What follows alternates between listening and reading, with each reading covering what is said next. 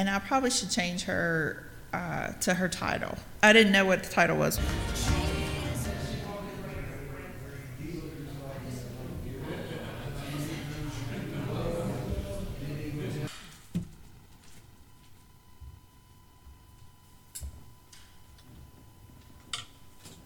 Good morning. It's good to be back with you again, a second Sunday. I appreciate the invitation to be here and the reception I've had last week and the friendliness that you have this week. It's a blessing to be here and to be a part of your fellowship.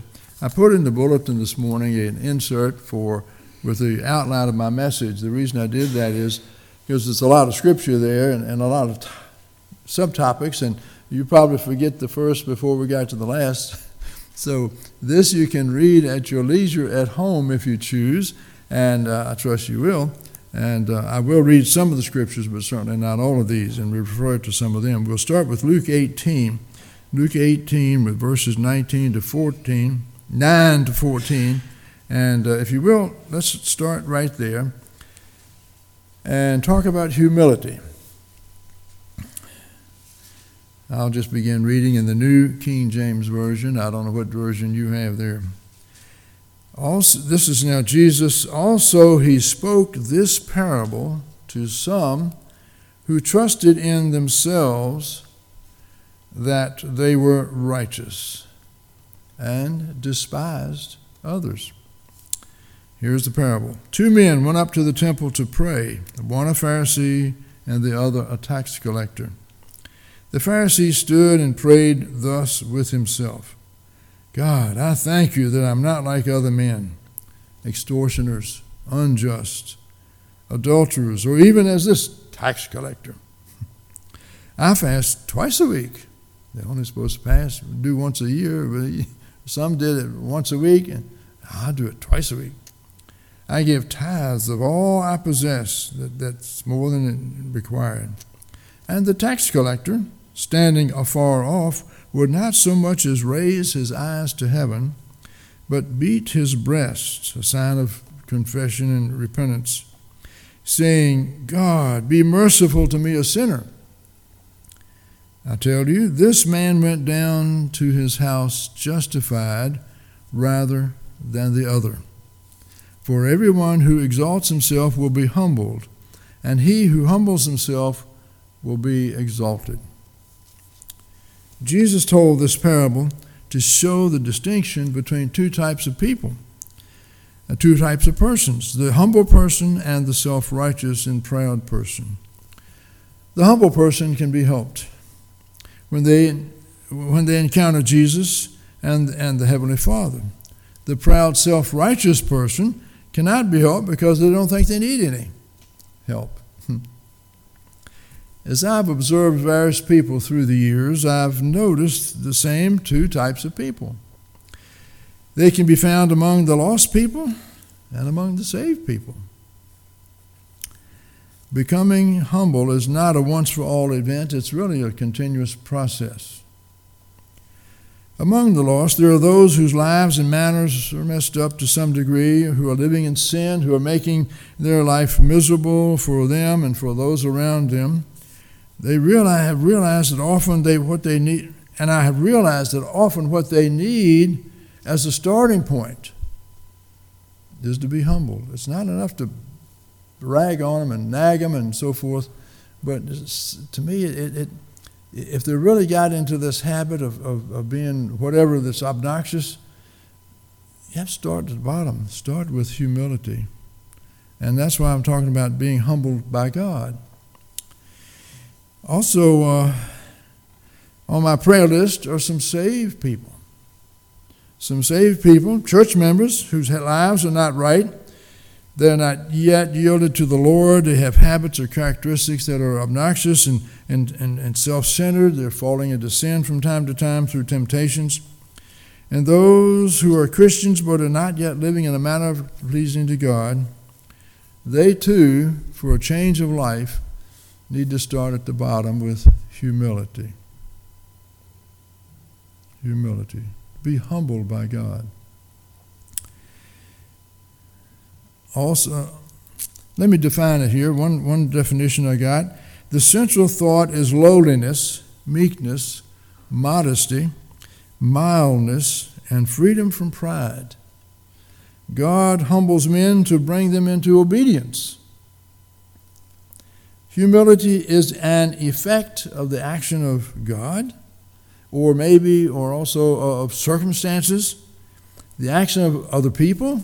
God can use people around us, or of ourselves, or any of all of these that may be brought together by God through His Holy Spirit to confront us that we need to be humbled.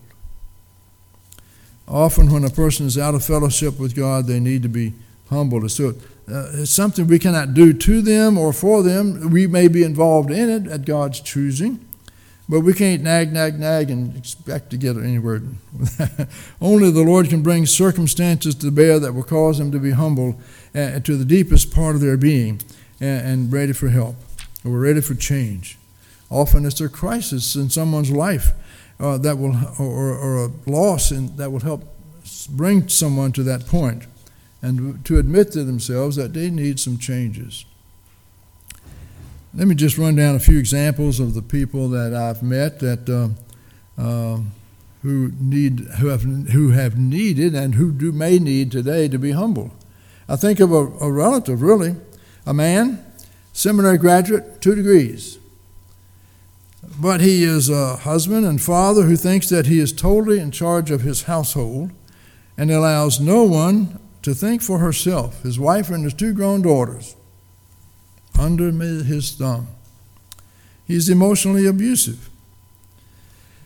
Here's another man. He's deceased now, but he was related. A man who thinks he knows it all. He's done it all. Who knows better than anyone else. Yet he was an alcoholic, a cheat, a liar, a thief, and a leech. All of that. And he expected others to pay his way. Never did change. We can look around us at addicts who are hooked on alcohol or drugs and who may eventually hit bottom. And maybe that's good because they come to the point when they hit bottom that this isn't getting me anywhere. I need to change. That's the point of humility. And they reach out for some help. They probably couldn't do it on their own. A lot of people, go to Alcoholics Anonymous or go to the church and there are various ways that God can bring help to them.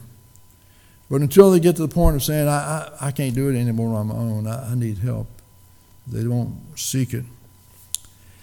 And then today we hear about sports and entertainment figures. We hear about politicians, many of whom are rich and famous and who think that they are invincible and the rules don't apply to them.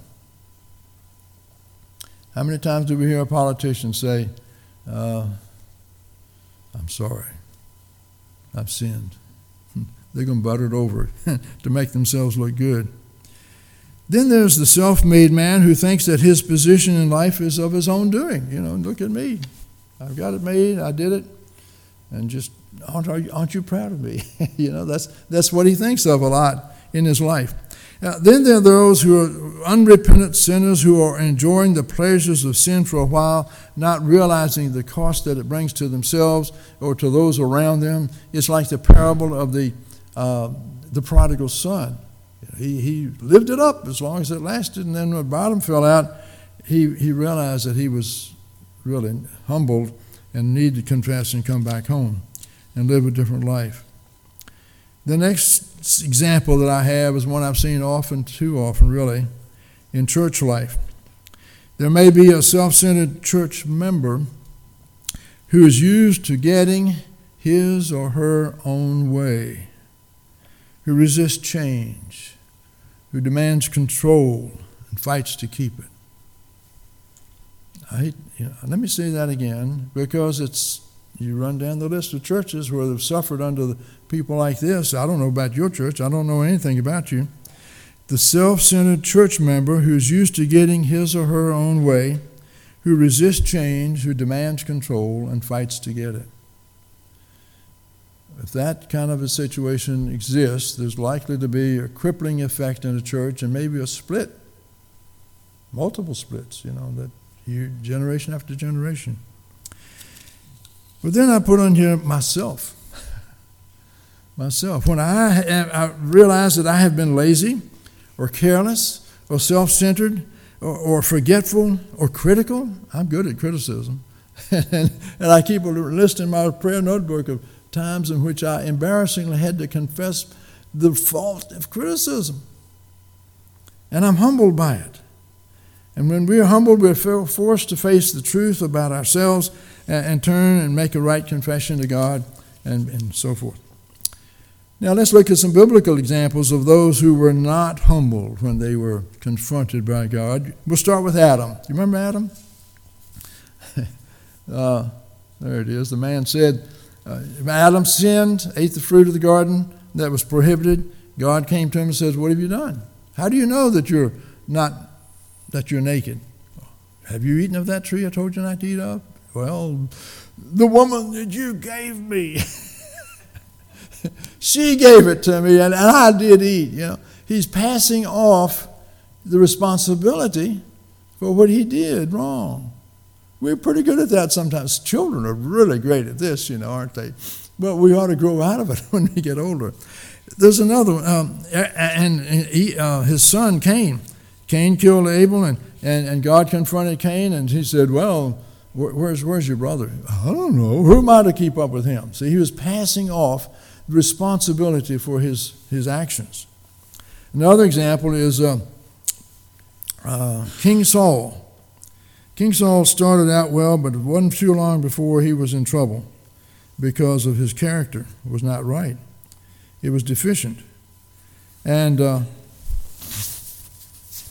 one time, Saul went out to war. He was confronted by this overwhelming force of the enemy. And the prophet that was there at that time said, you wait here, and I'll be back in 7 days, and we'll confront the enemy. 7 days came and went. The prophet hadn't showed up yet. And he got afraid. So he said, "Bring us a sacrifice. We'll do a sacrifice. I'll just do this myself. I'm not waiting on that prophet." And so he was in the midst of the sacrifice, and the prophet shows up and says, "Well, what are you doing?" Well, when you didn't come, when you said you would, I felt compelled. I just was compelled to do this. No, that was the wrong thing to do. That's only for the priests to do. That was only to do at the time when I said that I was to come. This is God's word. You should have waited. No, he excused himself. Then there's some examples in the Bible of people who were confronted with their sinful whatever, and who were humbled as a result of being confronted. David, Psalm 51, verses 1 to 3. And David, of course, was guilty of adultery and murder to cover it up. And he was still trying to hide it when the prophet came and said, at God's direction, "What have you done?" And David said, "Well, okay, you caught me, and I confess." And David, in that Psalm 51, really confessed that he knew that he was wrong. And he deserved to be stoned. He deserved to be killed because of two different things. But the prophet said, "No, God's going to spare you. You'll suffer for this, but you'll be spared." But David was repentant on that occasion. Over in Babylon, there was a ruler called Nebuchadnezzar, and the prophet went to him at God's direction and said, "Look, you got to shape up, or God's going to judge you." No, he didn't do it. It's in Daniel chapter 4. So this Nebuchadnezzar was walking around his palace one day, and he said, "Oh boy, look at all the riches I have, all the beautiful place I have built, and I'm so proud of myself." And suddenly God said, "You're out of here." Changed his mental condition to that of an animal, because he gave glory to himself instead of to God when he had previously been warned about his problem. So after a long time, God came to him again and gave him his mind back. And there in Daniel it tells about how he confessed to all of his kingdom that this God of Daniel's has confronted me, and he is God. He is the real God. And he was humbled. He humbled me. And I got my mind back when I confessed my wrong and my pride. Think of the Pharisees. Nicodemus came to Jesus, why? By night. He was a little afraid otherwise.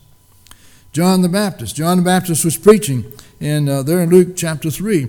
And all these people came out, and the Spirit of God was working mightily in those lives and preaching as he preached to them. And they responded, well, what should we do?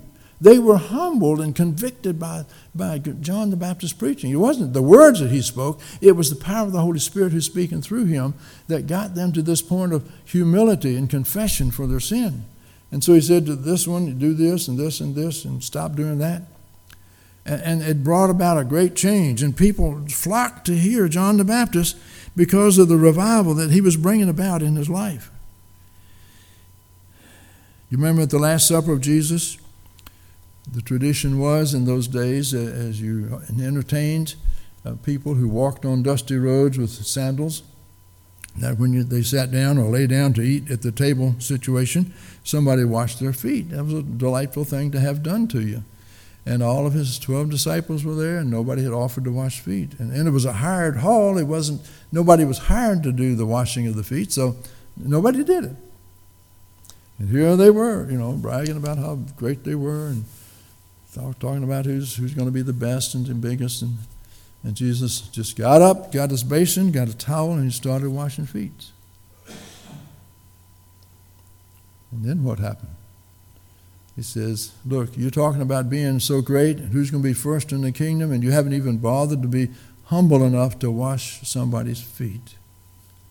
And on another occasion, he said, as the scripture here, a dispute arose about who was going to be the best in the kingdom of God.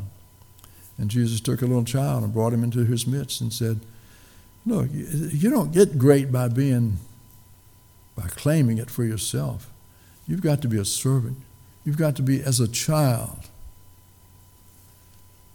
And think of yourself as a servant one to another if you're going to want to be great. You remember Peter at that Last Supper? I'll never deny you, Lord. No sirree, I'll go with you to the death. And then he got out there. Jesus was hauled before the court, and his situation was desperate, and Peter followed him, and he was desperate. He thought he'd get caught and get the same thing that Jesus was going to get. And Jesus predicted, you're going to deny me 3 times tonight. Not me, not me. And then the rooster crowed, which was predicted, and suddenly Peter was humbled. I did it. I did what he said I was going to do, and I'm ashamed of myself. And ran outside, and he wept, and he crawled into, I guess, this little hole, and just wept at how awful he had been. And the last example was Paul.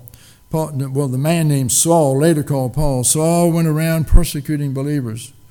There in Acts chapter, various places in chapter of Acts. But chapter 9, it says, Jesus appeared to him on the road to Damascus. Bright light and a voice, the voice of Jesus. Saul, Saul, why are you persecuting me? Well, who are you? I'm Jesus, whom you are persecuting. You are? Suddenly he realized he had the divine presence in his mind and his heart that this was Jesus speaking to him. He had never known him in person. He couldn't have recognized his voice, but he knew in his heart that God, through his son Jesus Christ, was speaking to him right then, and this one who thought Jesus was dead and buried and stolen was alive. And he had been persecuting the followers of Jesus, and now he realized that everything he was trying to do to stamp out this faith of the Christians was wrong, exactly wrong. And so he simply said, what do you want me to do? What shall I do? He said, I'm going to make you a missionary and send you to the Gentiles and so forth. These are examples of people in Scripture, some who were humbled and some who refuse to be humbled. What's the significance of being humbled? Well, we several things. One is that we realize that God is mightier than we are. He's mightier than us. In Jeremiah 32:17, Lord, you have made heaven and earth. There's nothing too hard for you. And many, many more scriptures we could pull up and say that God is mightier than we are. We can't brag and claim to be all that we sometimes claim to be. The last verse of Ecclesiastes, that we will be held accountable and God will judge us for what we are and what we've done. The significance of being humble is that I must submit to Him. And also after that, I must depend upon Him for everything in life and guidance and work and life and so forth. There are limitations to my abilities, to my privileges. There are limitations to my knowledge and to my wisdom. I don't have it all together. I can't brag like that anymore. I must acknowledge that I am less than the top. God is the only one like that. And in my weaknesses, as I see them now in my humility, I realize that I must work with other people, not fight against them. And I must depend on the help of other people instead of trying to do it all on my own. That's why, again, Alcoholics Anonymous and other groups like that. There's a Christian group called, I can't remember the name of it, Celebrate Recovery is what it is. They help people to realize that, no, we're not in charge and doing a good job of it. We are weak and we need help, and we need God's help, and we need the help of those around us who know what it's like to have been humbled and to come to the knowledge of the truth. But sometimes we know a little bit about being humble, but we resist it. No. We resist it. Why would we do that? Well, several reasons. One is pride. We like being proud, We like being proud. I like, I say to myself, I can do it myself. I can take care of it. I bow to no one. No one bosses me around. I'm never wrong. I never make mistakes, or some degree thereof. But pride is deadly. It really is. And the book of Proverbs is a number of times in which pride is described, is revealed as being something that doesn't belong in our hearts. There's another thing, the self-righteousness. We read that parable about the Pharisee. Sometimes we think, oh, I've got it made. I'm good. I'm not like they are over there. You just go down the street here and pick up any off the street drunk, and I'm better than they are, or I'm better than those folks who live in those ramshackle houses over there, or who get drunk, or what. We can always think of some way to think that we are better than others, and therefore that makes us good enough. Doesn't work. Then there's a matter of lust. Well, I just want it. I want what I want, and I'm going to get it. I have it. It's the right that I have. We mentioned in Sunday school class this morning that the advertisers love to appeal to our desires, our lust for things. And so the advertisers say, on the television screen, you can have it like you want it. You come to our restaurant, you can get it go through the internet, through the cell phone. We'll bring it out to you. You can come in and get it, not have to wait in line, or you can get it with or without mustard, or with or without whatever. Whatever you want, go for it. And so the lust in our minds is fed by the advertisers today. You owe it to yourself, says the advertisers.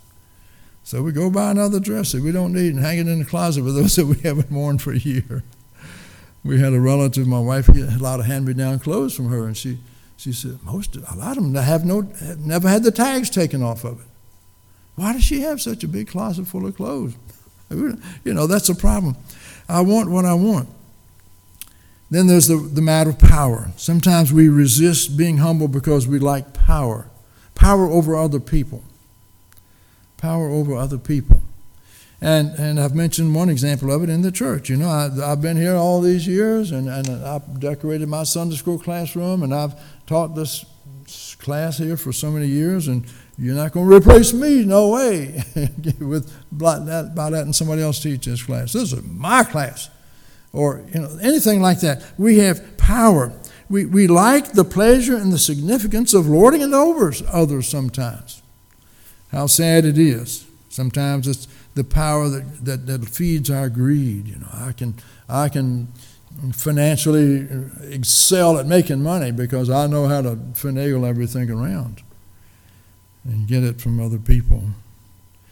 But then I've noticed too, when it comes to power, there's a psychological reason for some people that they have been abused or shortchanged in life, and they've never really grown to handle life, and so they have developed a habit of self-protection. I can only feel good about myself if I can be in control of the circumstances that I have to deal with in my awful situation. And so they become a control freak. And either whether it's household or how you do your shopping or how you do, who you let you come to your house or whatever it may be, there are people who just have this compulsion. It's not so much maybe as sin as it is a defect in their personality because of the way they were raised. And there's that compulsion for some people to just got to be in control. But for them as well, the solution would be, how do I let go of this need to control and trust people and trust God to take care of me? Then sometimes it's just fear. I've got to take care of myself. Can't you trust God to take care of you? Well, I don't know. I think I just keep on trusting myself. No. Fear can sometimes do this. Well, what are some blessings of being humble? When we experience a season of humbling events in our lives, we can have two opposite reactions. There's a negative reaction that we can have. Why did you let this happen to me, God? Why did you nobody should have to go through this.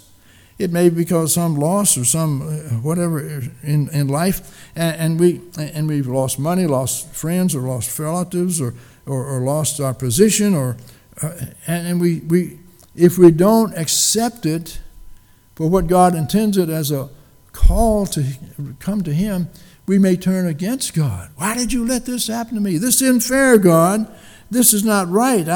And the bitterness toward God might be the thing. Turn your back on Him because it didn't work out the way you wanted. I prayed. But then there's a positive reaction to humbling events.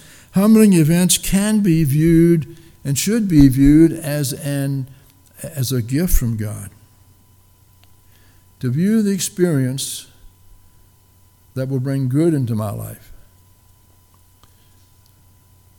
I didn't get that job this year. I deserved it. Somebody else got it. They've only been on the job 6 months. I've been here 6 years. Why didn't I get the job?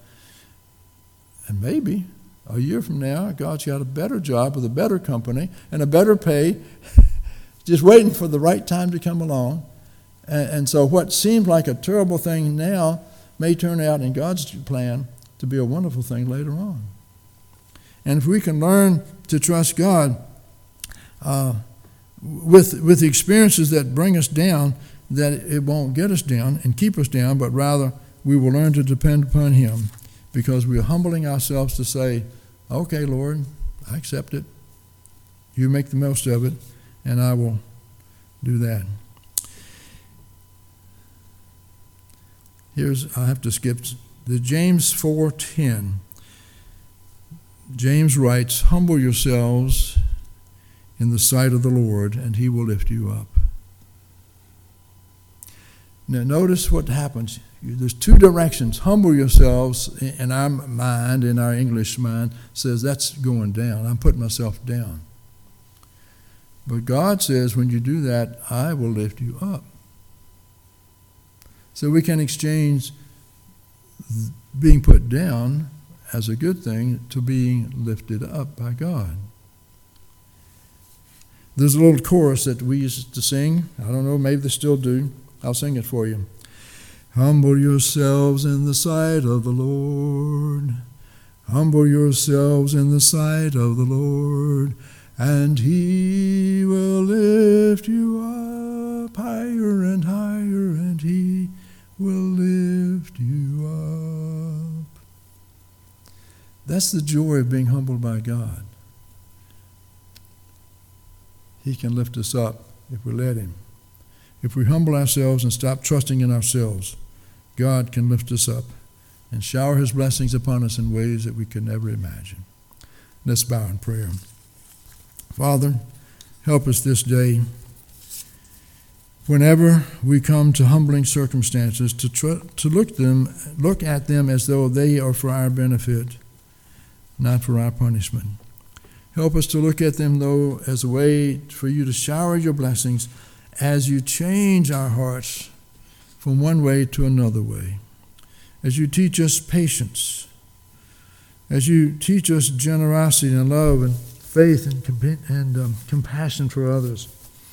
Help us, Father, to look to you and say, Lord, whatever happens, I will trust you and I will be your servant.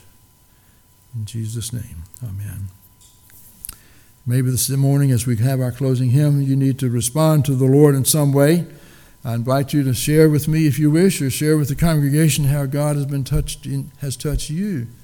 And maybe there's a decision you need to make, and he wants to help you make that decision this morning. While we stand and sing, come and share with me whatever